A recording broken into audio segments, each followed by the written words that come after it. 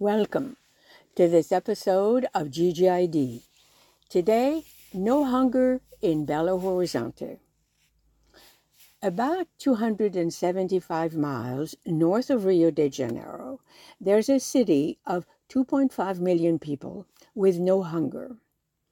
It's Belo Horizonte, a technological industrial hub which had all the social divisions and hunger similar to cities in the United States and elsewhere.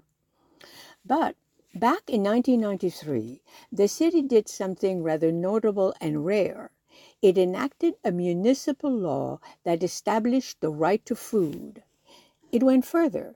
It established what was needed to make it real.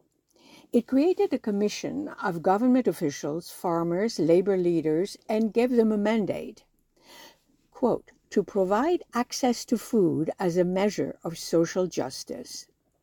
The cost of all this, less than 2% of the city's annual budget. The pioneering effort is made up of about 20 interconnected programs and, as one might expect, all sustainable. A core idea is to connect food producers to consumers, bypassing middle people and the markup that retailers can't help charging. That involves delivering food directly to public schools, nursing homes, daycare centers, clinics, charitable organizations. It means regulating some prices.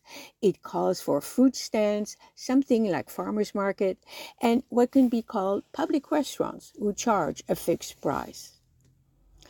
It is not an approach that might fit a large urban center like Los Angeles, but many of its ideas could be adapted. Food stands delivering food to daycare and nursing homes in certain neighborhoods, for example. The cost of social services for those who are food insecure and often unemployed or homeless is much more than 2% of annual budgets. Yet any attempt would have to start with a notion underlying the effort of Belo Horizonte, that to provide access to food is a measure of social justice. Thank you for listening, and until next time, let's make sure that we notice all that's good out there.